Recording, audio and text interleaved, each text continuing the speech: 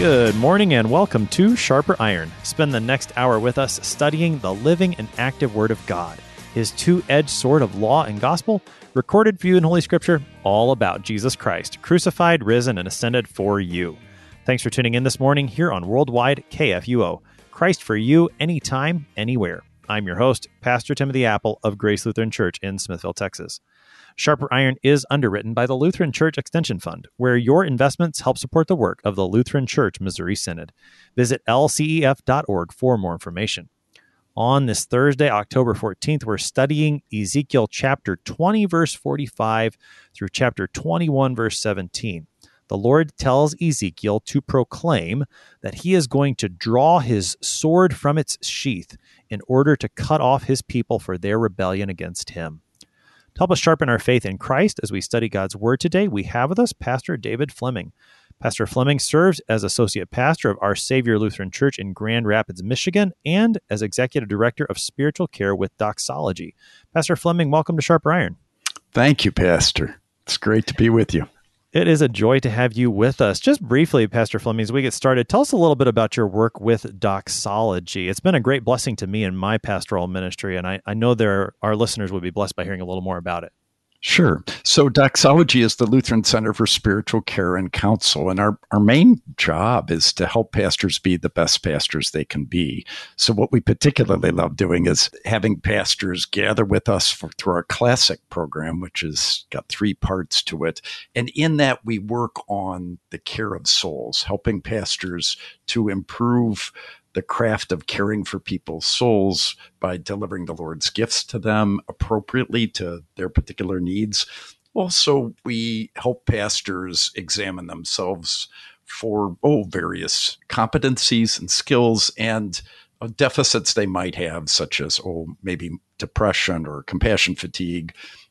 Improve some things like that with them. We also train congregations how to take care of their pastors and utilize them well. And we find that to be a lot of joy when we get the pastors and the laity together. And then finally, we bring the pastors and their wives together for the 3rd part of our program and encourage their marriages and our joy in the word of the Lord together. So it's delightful. We've also been granted by the Office of National Mission of our Synod to do a number of retreats called Take Heart because of COVID time and the great challenges that's caused pastors. So we just finished our 15th Take Heart respite retreat this past week down in Illinois. And so I think we're around 400 pastors now, a little more than that, who have gone through this Take Heart program to be encouraged and strengthened during this challenging time where, a lot of congregations have been kind of mad at each other and mad at their pastor or whatever. And the pastors have reported over and over again that this has been a lot of refreshment for them and strengthening to get back in there and serve their people well. Mm-hmm. God be praised. That's a great blessing to the church, to her pastors and her people alike. Thank you. And if anyone wants to find out more about Doxology, where is the website? Is it doxology.us? Am I right about that? That's right, doxology.us. And on that website, by the way, there's also lots of resources, various videos of Dr. John Kleinig, Dr. Harold Sinkbeil, my predecessor, who was executive director, and other theologians and pastoral teachers to give us all sorts of wonderful resources for dealing with things these days. In fact, we do have, most recently, Ryan Anderson spoke at a conference for us. He's a Roman Catholic layman who's quite knowledgeable on transgender issues, on marriage issues in our society, and speaks faithfully, as we would, about these matters, and compassionately too. And then also Dr. Lucas Woodford on helping pastors address these kind of issues in our day, in our congregations, and care for the souls afflicted by these things. So they're wonderful, helpful resources all over the place on our website. Yeah, those are some fantastic resources on that website. Now, do any of those resources deal with the prophet Ezekiel, Pastor Fleming? I don't think so. Probably we need one now, don't we? Okay. Now, and I could think of lots of sections of Ezekiel that I preached on in my life and drawn great comfort from, but I must confess that this section is one that I've never carefully looked at in my entire life until prepping for this beautiful opportunity with you, Pastor Apple. Well, God be praised for those opportunities to dig into his word in sections where we haven't done as deeply before. So we are in Ezekiel, at least as it's numbered in the English text that we've got before us. And I'll let you talk more about that, Pastor Fleming. We're in the end of Ezekiel 20 and the beginning of chapter 21. As we prepare to jump into this section today, what kinds of information do we need about the context, the historical, theological, what Ezekiel's been saying right around that'll help us with this text we've got? Sure. So Ezekiel in chapter 20 has just been actually giving some hope and encouragement to God's faithful people that there's going to be this day after we get through all of this judgment that he's been talking about quite a bit. There's going to be purified people that will faithfully return and worship the Lord. And it's a beautiful, rich promise that this is coming. And indeed, that's why God does judgment, right? To purify us, to take away that which is sinful and wrong and unholy, and to prepare us to receive his good gifts and to live out our life as God's called us to do. So he set that up in chapter 20. And I think because this large section that we're in Ezekiel since, what's it been here? Since chapter 4, we've had by one count, it's 21 different pronouncements of judgment are in this section. By another count, it's 14. I'm not sure whose count is right. But regardless, there's a lot of pronouncements of judgment here. Kind of basically all law sermons, I think, if we're evaluating them according to law and gospel. And why are these going on and on and on and on? Because Ezekiel, the Lord, is incredibly patient. He doesn't want anybody to perish. He loves everybody. So he's got to proclaim this word of judgment, and he has to do it repeatedly because it's not sinking in and people are avoiding it. So you've been waiting in this stuff for a lot longer than I have, Pastor Apple. But here we've been, there was that nice little light in chapter 20 for a bit. And now we get into this, another section of judgment with the sword. And since you mentioned it, this is in the Hebrew, this is chapter 21 then. English is chapter 20, verse 45. In the Hebrew, that's the beginning of chapter 21. So this is clearly a line of demarcation in Ezekiel's account. And here he now turns to the word of the Lord about the sword that the Lord is going to unsheath for judgment. Right. So, and that's just helpful. We will be referring to the text today according to the numbers that are given in the English Standard Version, with 20 verse 45 through 21 verse 17. But that is one of the reasons why we made the break where we did, is because thematically 20 verse 45 really goes, and following really goes with what comes in chapter 21. And that is marked out very clearly in the Hebrew text. All is chapter 21. So that's why we're starting where we are today. And actually, I think the section concerning this sword is going to go beyond what we get for today. In terms of what we're going to get today, Pastor Fleming, how would you structure the text that we're going to read this morning? Yeah, so we've got two sections basically here. The sort of, I think, one favorite theologian of mine, Horace Hummel, calls it the riddle of the sword. And then that would be through verse, let's see here. That would be about to verse 7 of chapter 21. And then verse 8 and on is the song of the sword. There will be two more oracles that go on with this sword, a theme that will continue on through the rest of chapter 21 in the English. So, all right. So we've got two sections in our text for today that deal with the sword of the Lord, and the first part is maybe a riddle or a parable. It sounds like that. Then the Lord is going to explain, and then comes this song of the sword. And so we'll have plenty of opportunity to talk about. Well, maybe we'll start before we read any of the text in terms of the sword.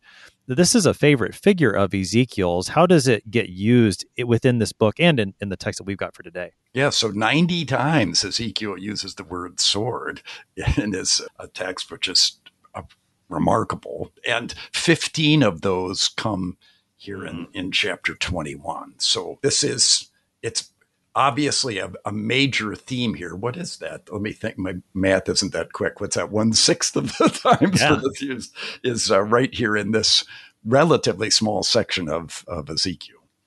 All right, so let's pick up the text. Again, we're starting in Ezekiel 20, verse 45, and we're going to go through 21, verse 7, as Dr. Hummel calls it, the riddle of the sword. Right.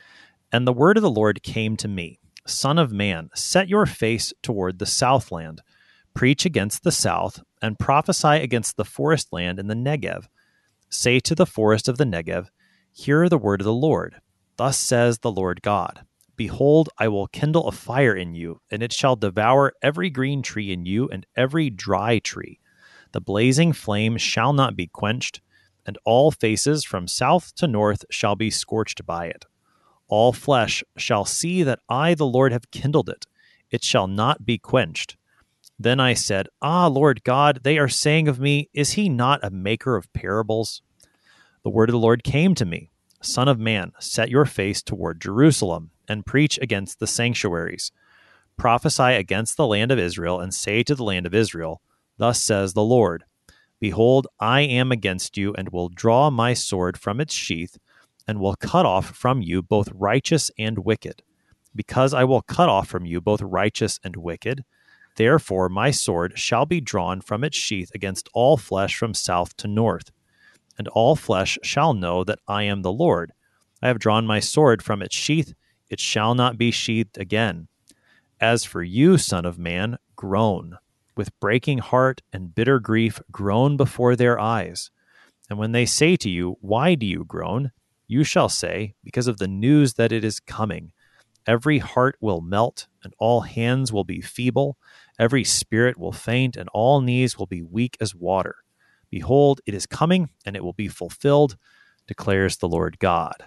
That's the first part of our text. That was Ezekiel 20, verse 45 through 21, verse 7. Another one of those texts that's just difficult to read. You know, when you read it out loud, particularly, it's just over and over again, news of judgment. I know this is the Old Testament, but one of those texts that if you were to read it within a worship service and you say, this is the word of the Lord, or this is the gospel of the Lord, it sounds like it's hard to say thanks be to God. Correct. Because it's so destructive and awful. And yet, thanks be to God that there is judgment. And this judgment is all meant out of love. This entire warning is meant out of love, of course, because God doesn't actually want to destroy anybody, at least not eternally. So this is, again, this beautiful sign of God's exceeding patience that he's going to give this warning again.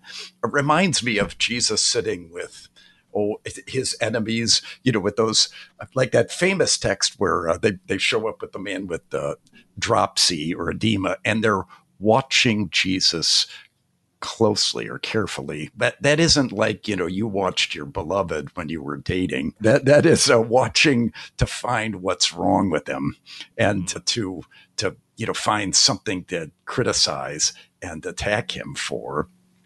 And yet he's at that table with those men.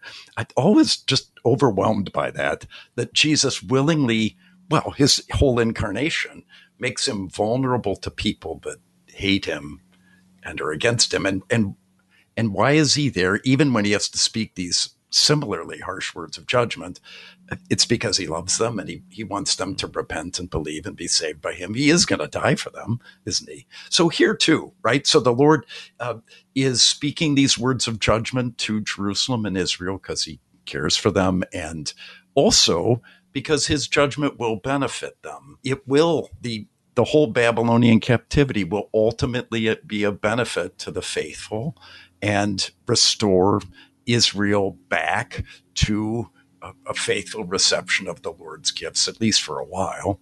And so this is actually love in action. It just doesn't particularly sound like it. Yeah, I mean, it's funny that you bring this up because, and this is, I think, such an important thing for us to remember in Ezekiel and in several of the Old Testament prophets, where the Lord does speak lots of words of judgment, that the fact that he is speaking to them means that he loves them. I'm always reminded in conversations like these of the words from the prophet Amos, where Amos predicts a famine of the word of the Lord. And that's the terrifying thing. As hard as this is to read, the Lord's speaking to his people, which means he loves them. But to hear of a famine of God's word, that he would stop speaking. It's kind of like, when you're growing up and your parents are mad at you because you've done something wrong and they're yelling at you, and maybe you argue with them for a while and then they stop talking to you. That's when you know that they're really, really mad at you. But while they're talking to you, they're still, that love for you is evident. I think it's very similar with the way the Lord treats his people here. I completely concur. I was thinking of the same analogy, actually, that, and you see this with families, right, where they stop talking to each other. Or after Malachi, there's just nothing until John the Baptist shows up, which is why when John the Baptist shows up, that's such a big deal, that the word of the Lord is coming again to his people, because he does love them. He's chasing after them. But, I agree with you. As long as he's talking, we're in better shape than if he isn't.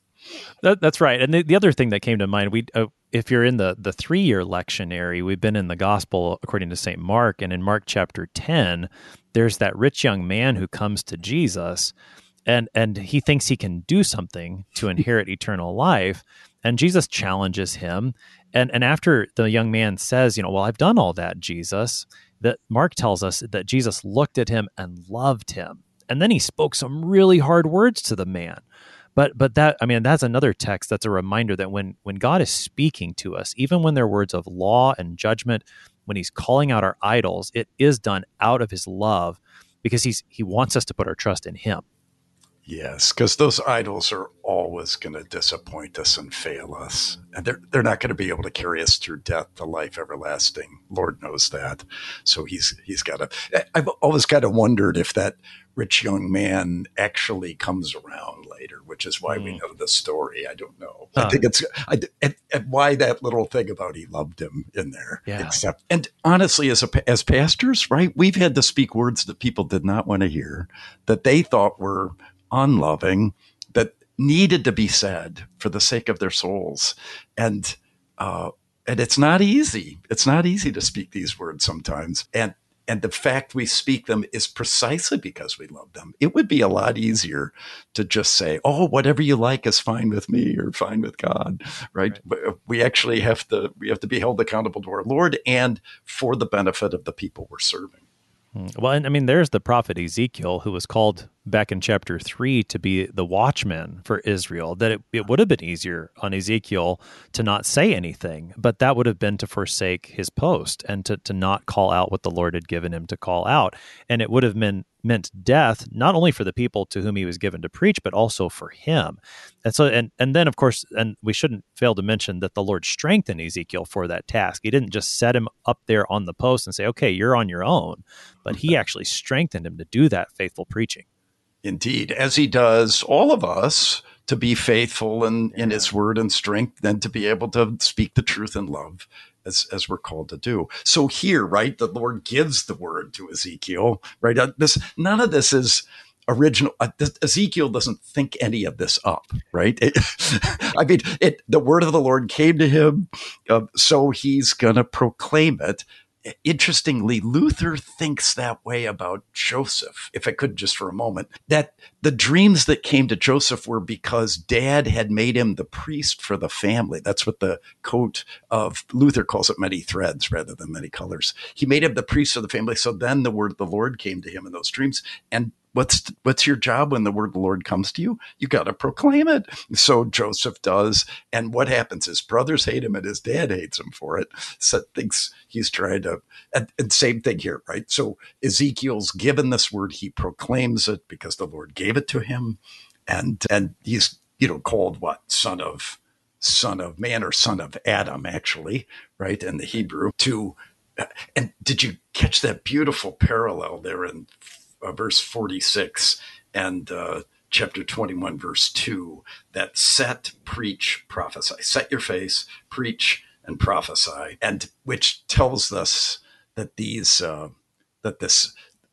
repeating of that in the beginning of chapter 21 is helping us understand what's going on there at the end of chapter 20.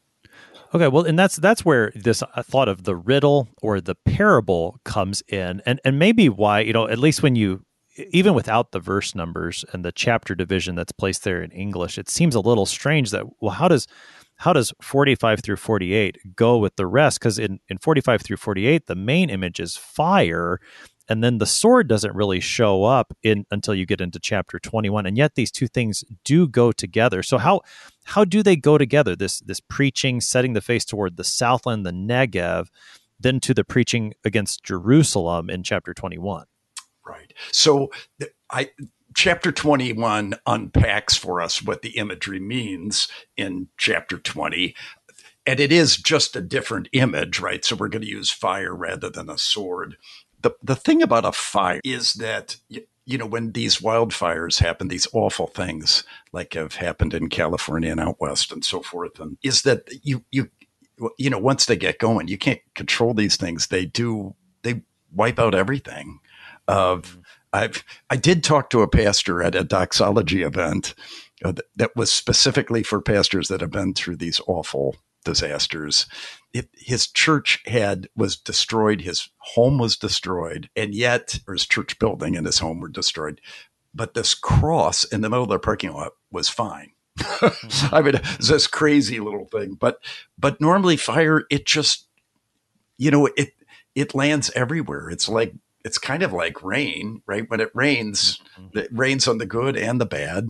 There's no discrimination, and fire does the same thing. So that's, I think, why fire is such a good, effective image here. If you could think of a forest fire, the dry trees are going to get burned up, but so are the green ones, because the fire will be so intense, which, of course, calls us to Jesus' words as the women of Jerusalem are weeping over and lamenting over Jesus and what's happening to him as he's headed to die on the cross.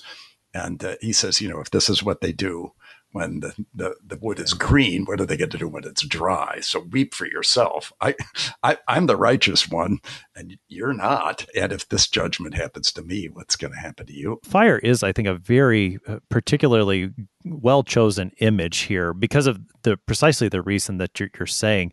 The part of Texas where I am is sometimes called the Lost Pines, because there's this section of pine trees that are just sort of out here among not pine trees. Mm-hmm. And it's been about 11 years ago where there was a really bad wildfire that struck this part of Texas. And it was quite something to see how, the fire, it didn't care what was there. It just burned. And you did have some of that, like you were describing, sort of this indiscriminate, like this property would be burned and then something would have been safe over there, but then everywhere else is totally black. And the green tree, the dry tree, all, just charred afterwards. It's quite the image. If you've ever been in a wildfire out west or wherever they might have happened, you can picture this in your mind, and this just, indiscriminate burning. It's all going to be burned. That then becomes the image of the sword, that it doesn't matter who you are, the sword's going to get you.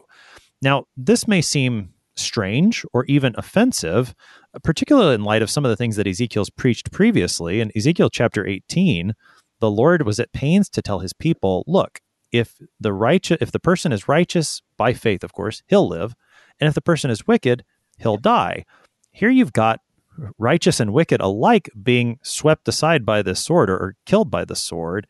How does that mesh with what Ezekiel's preached back in chapter 18? Right. So this is offensive, isn't it? Because it is universal and everybody gets it. This is, this outward judgment, much, like war or a natural disaster. It does affect everybody.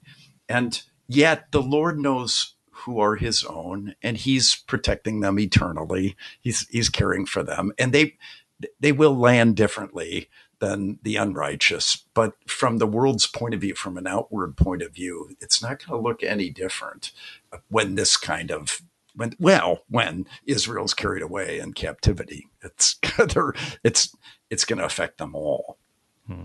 A good example of that might just be the prophet Jeremiah, who certainly is righteous as he is preaching back there in Jerusalem to the people of Judah, and yet the horrors of what happens to Jerusalem and Judah under the hands of Nebuchadnezzar happens to Jeremiah, and although he never ends up in exile in Babylon, he ends up in Egypt and likely dies there. He experiences this sword just right along with all the wicked to whom he was calling repentance. So maybe he's probably a good example in the flesh of what Ezekiel's describing here. We'll pick up more of that on the other side of the break. You're listening to Sharper Iron here on KFUO. We're talking Ezekiel 20 and 21. Pastor David Fleming. We will be right back. Please stick around.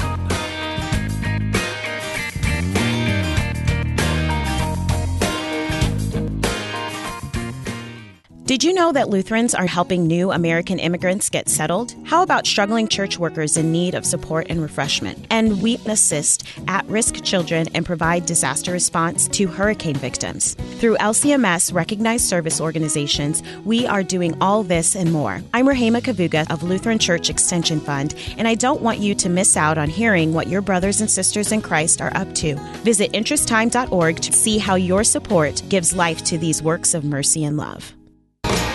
Welcome back to Sharper Iron. It is Thursday, October 14th. We're studying Ezekiel chapter 20, verse 45 through 21, verse 17 with Pastor David Fleming. He serves as associate pastor of Our Savior Lutheran Church in Grand Rapids, Michigan, and executive director of spiritual care with Doxology. Pastor Fleming, prior to the break, we were talking about this riddle of the sword, which begins with the image of a fire that sweeps through the southland, and then the Lord describes that riddle, explains that riddle to Ezekiel as the sword that he's going to bring against his people there in Jerusalem. It's going to affect righteous and wicked alike. In the middle of this, after the Lord gives the riddle, before he explains it, we actually get to hear from Ezekiel, which is unusual for Ezekiel, at least compared to a prophet like Jeremiah. Ezekiel, we don't hear a lot of his own inner thoughts or his own exclamations, but we get something from him in 20:49. He says, "Ah, Lord God, they are saying of me, is he not a maker of parables?" What's Ezekiel saying there? He's saying they're just going to mock me for using this parable of fire and destroying everything, and that doesn't. Probably partially because it doesn't seem to match with some of the other things he's taught, I suppose. But his word of warning is just mocked and rejected. And he's letting the Lord know, he's lamenting, I think, that this is really challenging for him. The work of proclaiming the word of the Lord is, so often we're kind of poo-pooed, we're just ignored, we're mocked, we're whatever. And obviously we have to ground ourselves in what the Lord thinks of us. But it is a painful business from a human point of view. And we're not in this to be liked, or we ought not be. We ought to be in it to be faithful. And Ezekiel's letting us in to know, I think, like John the Baptist, that this is difficult work. Right. Yeah. I mean, he certainly stands in the same line of the other faithful prophets that received rejection by and large from the people to whom he was sent to preach. The Lord told Ezekiel that right away, that I'm sending you to a rebellious house. Their forehead's going to be really hard like flint. I'm going to make yours harder, but it's not going to be the most receptive crowd that you're preaching to. And here, yeah, I mean, you get a picture of that the people apparently we're saying, he's making a parable here. Maybe you might see, I think as well, a glimpse into some of the ways that people try to put the word of God at arm's length rather than taking it to heart and listening it. They say, well, the preacher's a bit off his rocker, and so I don't have to listen. That's never happened to us, has it? No. Yes. And indeed, even they're punning around here with this making of parables, that he's just saying stuff that doesn't even actually kind of make sense. It's not from the Lord. It's just silliness. So the Lord strengthens him to continue to preach even in that environment. The Lord knows the objection that he's going to receive. So the Lord strengthens him. He gives this explanation of the riddle, of the parable with the sword. And we talked earlier that it's a rather frightening picture of this sword that's going to be pulled from its sheath. I mean, you can picture this in your mind, and it's going to swing back and forth, cutting down indiscriminately those who are there in Jerusalem. And the Lord says, I'm not even going to put it back in its sheath again. Now, again, this is going to continue later beyond the text we've got for today, but this is a pretty horrifying picture of the Lord wielding his sword. It reminds you a bit of maybe a helicopter blade or a blades on a prop plane, that just, if you happen to be in their path, forget it, and it's exceedingly frightening. And it's going to get kind of detailed with all this flashing going on that we'll be talking about in the song. But here it goes everywhere, and it's going to be visible to all, and it's going to frighten Ezekiel. It's going to frighten everyone else.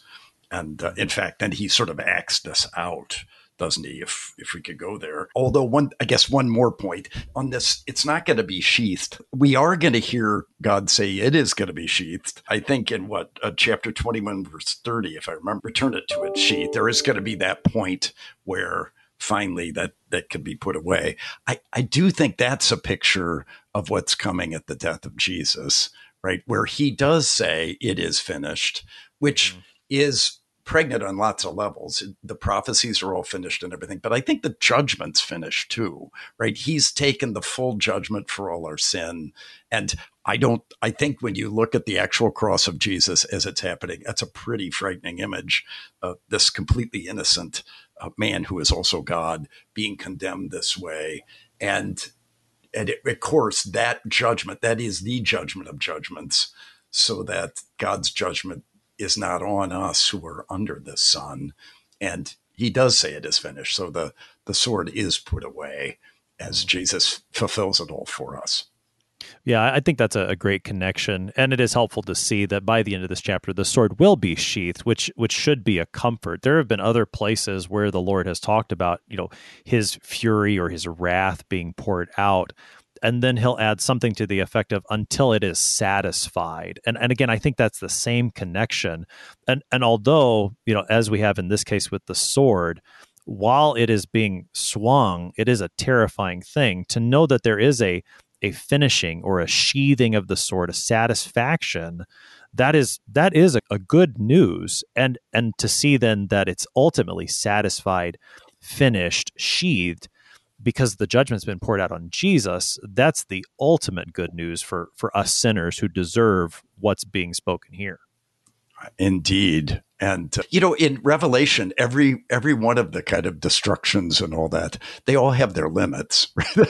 They're all for a number of days or a period of time or whatever until the final judgment. And then there's fire that does not go out. But this is all fulfilled in Jesus, who finishes it off for us. Before we move into that song of the sword in verses 8 and following, Pastor Fleming, these last two verses of this section in verses 6 through 7 sound like what we've been calling an action prophecy, which Ezekiel's given many of them. Some of them are very strange. This one isn't quite as strange. He's told to groan. Sounds like he's mourning. What's this action prophecy he's given in this section? Sure, yeah. So he is called to groan with breaking heart and bitter grief, groan before their eyes, so that they'll say, why do you groan? This almost looks like, well, look at what else he says here, right? Every spirit will faint, all knees will be weak as water. It's almost the image of giving birth, almost. That they're just, he's in pain and agony because he sees what's coming, and he's to do this groaning so people will go, what in the world are you doing? Why are you so upset? And well, because he could see what's coming. And the church has this, doesn't it? We see what's coming, and which makes us groan over those who reject the Lord and his word and gifts and won't receive the forgiveness and life that our Lord offers them. I mean, it breaks our heart, doesn't it? But we're not just, good day, good thing, they're going to get it. We, like Ezekiel, like Jesus, we weep over those who won't repent. Yeah, and we saw that with the prophet Jeremiah. It's certainly true of Ezekiel and fulfilled in Jesus. As you were talking there about that that mourning, I was reminded of what Jesus says in the Beatitudes: "Blessed then are those who mourn, for they will be comforted." And again, that's what's coming, right? Ezekiel is giving us, as you pointed out at the very beginning, we're in that section of Ezekiel's prophecy where he is speaking those words of judgment that do lead to that mourning for those who are repentant. But then that comfort is coming, and it will get there. We'll get there. It's coming, especially strong in chapters 33 and following. But it's always good to have that reminder, even in the midst of the judgment here. Any more on this section of the text before we move into the Song of the Sword? I think we're ready to move on. That's great. All right. So we're picking up now again in Ezekiel 21, now verse 8. And the word of the Lord came to me, Son of man, prophesy and say, Thus says the Lord, say, a sword is sharpened and also polished, sharpened for slaughter, polished to flash like lightning. Or shall we rejoice? You have despised the rod, my son, with everything of wood. So the sword is given to be polished, that it may be grasped in the hand. It is sharpened and polished to be given into the hand of the slayer. Cry out and wail, Son of man, for it is against my people. It is against all the princes of Israel. They are delivered over to the sword with my people. Strike therefore upon your thigh, for it will not be a testing. What could it do if you despise the rod? Declares the Lord God. As for you, Son of man, prophesy. Clap your hands and let the sword come down twice, yes, 3 times, the sword for those to be slain. It is the sword for the great slaughter, which surrounds them, that their hearts may melt and many stumble. At their gates I have given the glittering sword. Ah, it is made like lightning. It is taken up for slaughter. Cut sharply to the right. Set yourself to the left, wherever your face is directed. I also will clap my hands, and I will satisfy my fury. I, the Lord, have spoken. That's the rest of our text for today. That was Ezekiel 21, verses 8 through 17. Pastor Fleming, we've been calling this the Song of the Sword. What about this text indicates that it's a song? It's a poetic setting here. So this is in Hebrew poetry style, which it's even for experts in Hebrew, this is pretty tough Hebrew to translate, actually, because it's poetic in style. So you use language more sparsely, and each word is carrying a little more weight. And sometimes words are used a little differently than they would be used in normal speech. I mean, we know this from poetry and hymnody, right? Normally. And you've got that same kind of thing going on here. So that's why it's the Song of the Sword, because it's in this poetic form. Okay, so with that in mind, then there are going to be some verses here that are going to be difficult. They were difficult for the translators to put into English, and then difficult maybe to understand precisely what's being said. Although I think in general, the picture of this sword coming down in great judgment, carrying over some of those themes from the riddle, that there's going to be indiscriminate, everyone's going to be wiped out, going to be slain here. Those things carry over. One of the images, and I found this helpful as I was thinking through this text as a whole, is the sword is both sharpened and polished. And there's this flashing, which it sounds like trying to picture these things. There you've got the fire and the sword coming together. And again, this brilliantly terrifying image of the sword. Wow, I had not thought of that fire aspect. That's actually beautiful, Pastor Apple.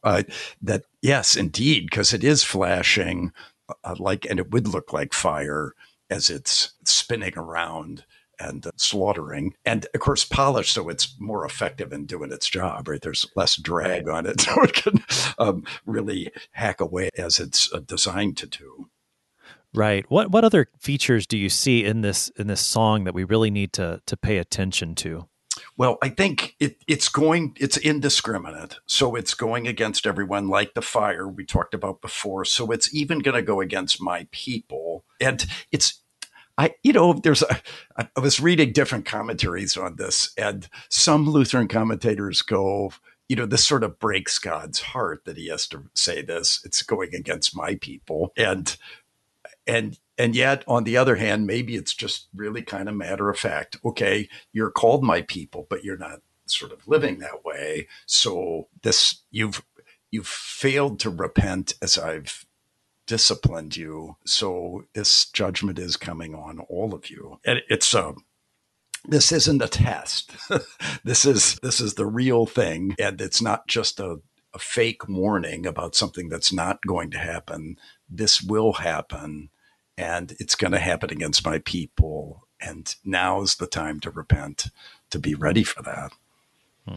Yeah, it's hard to know precisely what emotion might be attached to that, the fact that the sword is against my people. There are plenty of other places, I think, in the scriptures where the Lord will use that. I mean, it's covenant language, that he wants to be their God so that they would be his people.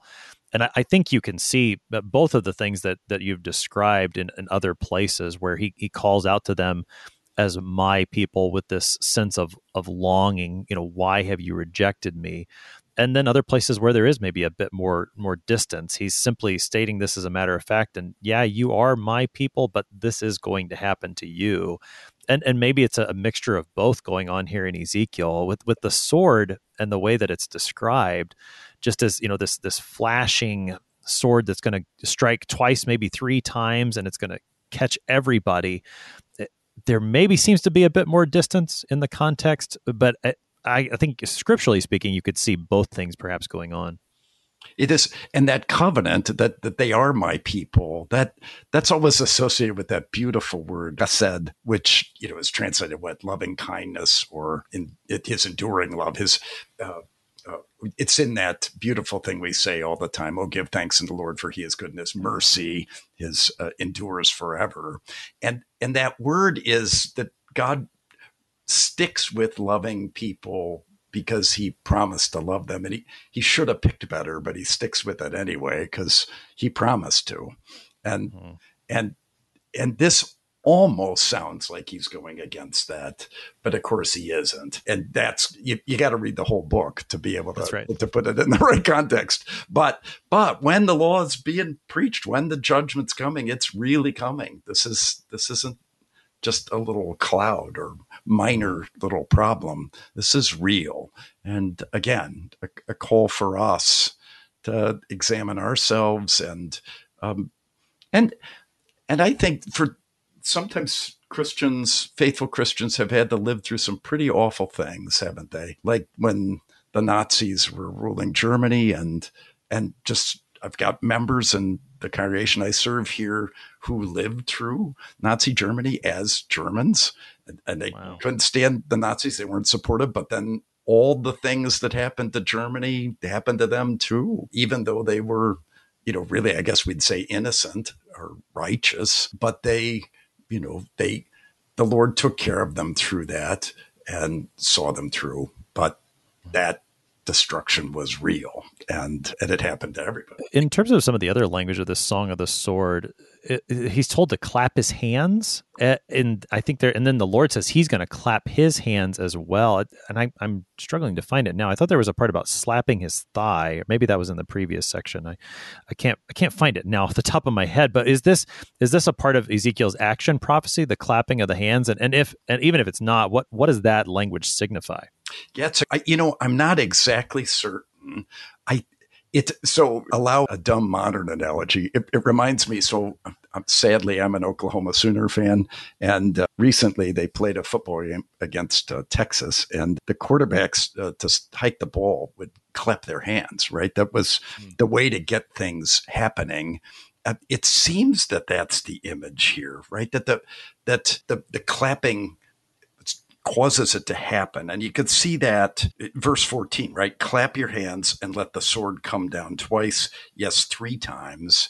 So the clapping seems to be like, calling the troops into battle, sending them in to accomplish it. And then if that's the case, that closing then in 17, I also will clap my hands and I will satisfy my fury. That the Lord is going to initiate this judgment. He really is going to do it, and he will be satisfied. But I think that that's an important point to see that the Lord claps his hands there. And if that is the case, this is the initiation of the action, the clapping of the hands.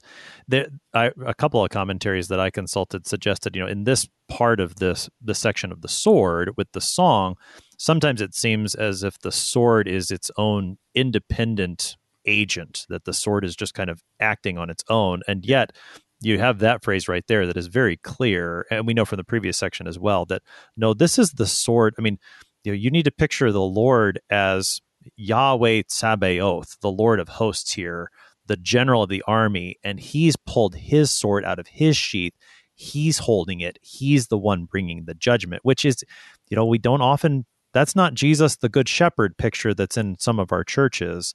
I don't know if we have this picture of Jesus in our churches very often. Maybe we should. We sing about him as Lord of hosts, but this is the picture here, and he's bringing that sword upon his own people. That's that call to repentance of this text. It is a picture. There is a picture in our church of Jesus on the throne with the two-edged sword coming out of his mouth, which is from Revelation chapter 1, of course. And also it calls to mind the author of Hebrews making this point too about the two-edged sword. And he is the one wielding the sword. And that's now the word cutting us or cutting out our heart of stone and giving us a heart of flesh. But I'm running farther down Ezekiel, and I'm cheating. But yes, the Lord's the one completely in control of this sword. Oh, there is another image of our church too on Judgment Day, which is it's not the most comforting image to some people. I remember the artist who did this, they were doing an article about him at the newspaper he worked at, and the religion editor was assigned this responsibility to take a look at this artwork and interview the artist. And when he got to the section, it's a depiction of the Te Deum, so it's got the judgment where Jesus is judging, and the believers gathered on his right hand, welcomed with his open hand, and the unbelievers with the scales of justice in Jesus' left hand, because that's what they think God's about. And they're in the fire, come to think of it. And the angel there has a sword. Oh my goodness, I didn't think of that before. And when the religion editor saw that image, you could tell his expression changed, and he wasn't going to write anything positive about this anymore, not very much, because he didn't like the concept that there's a coming judgment. But there is, and it's real, and our Lord is the one in control of that judgment. Well, and so maybe this can help us into some conversation here. We got about 4 minutes now to talk about how we take this text and what's the good of it for us as Christians. How do we make use of it still? And I think toward the beginning, when we were talking about this text, you said that God's judgment is good for us. I think that you told me that. And yes, I did. And so how, I mean, that we see an image like you're talking about, and we react, wait a second, that can't be right.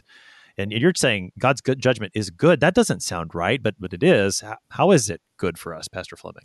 Sure. So it's good for us in a number of different ways. First, it's good when there is even this universal thing that happened, such as the Babylonian captivity and the fall of Jerusalem and all that, because it did purge away from God's people the idolatry from them. And when they are able to reestablish the worship at the temple, it is directed rightly, at least for a time, and they restore the love of the Word of God and receiving it. And so even if you think of, let's take World War II as a sort of universal judgment in a way, if you were a German, if you're a faithful Christian, yes, it was a difficult thing to live through, but it would push you back to the Lord and his word and his gifts to bring you comfort and strength in the midst of it. Secondly, in the Magnificat, for example, Mary rejoices over the proud and arrogant and evil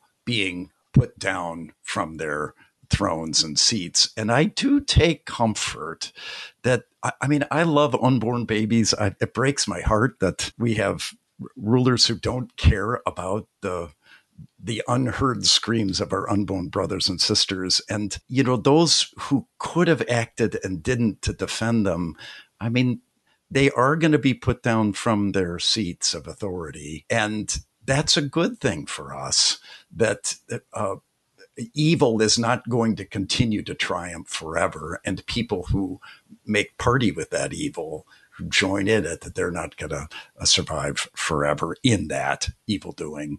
And third, I think it's a great gift that our Lord is going to return at the end to judge the living and the dead.